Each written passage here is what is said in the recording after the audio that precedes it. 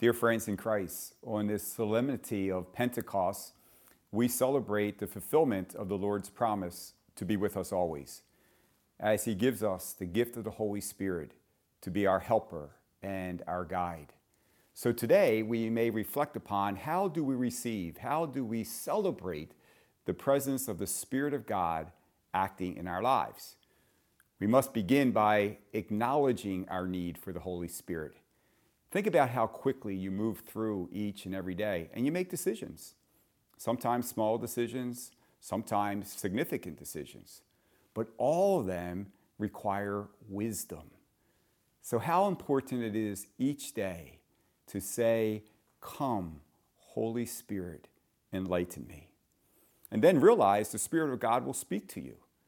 But as sacred scripture reminds us, not always in dramatic and extraordinary ways, but sometimes in a gentle whisper and breeze. So make sure you allow time for quiet and silence so you listen to the Holy Spirit speaking to your heart. And then filled with the gift of the Holy Spirit, we must go forth as witnesses of the risen Lord, the one who says to us in today's gospel, "Peace be with you." The Spirit of God unites us as one, and therefore nothing should divide us. As witnesses of the Lord, you must be instruments of that unity in your homes and workplaces, schools and community, always building up, encouraging one another, making sure nothing divides us.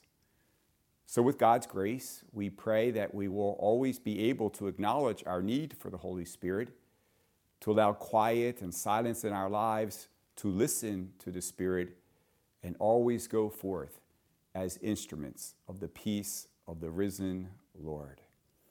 The challenge for the week: each and every day, stop and say a prayer which I'm sure is familiar to you. Come, Holy Spirit, fill the hearts of your faithful and kindle in them the fire of your love.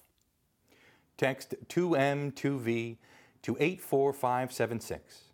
That's the number 2M, the number 2V to 84576 to get these weekly videos delivered to your mobile device.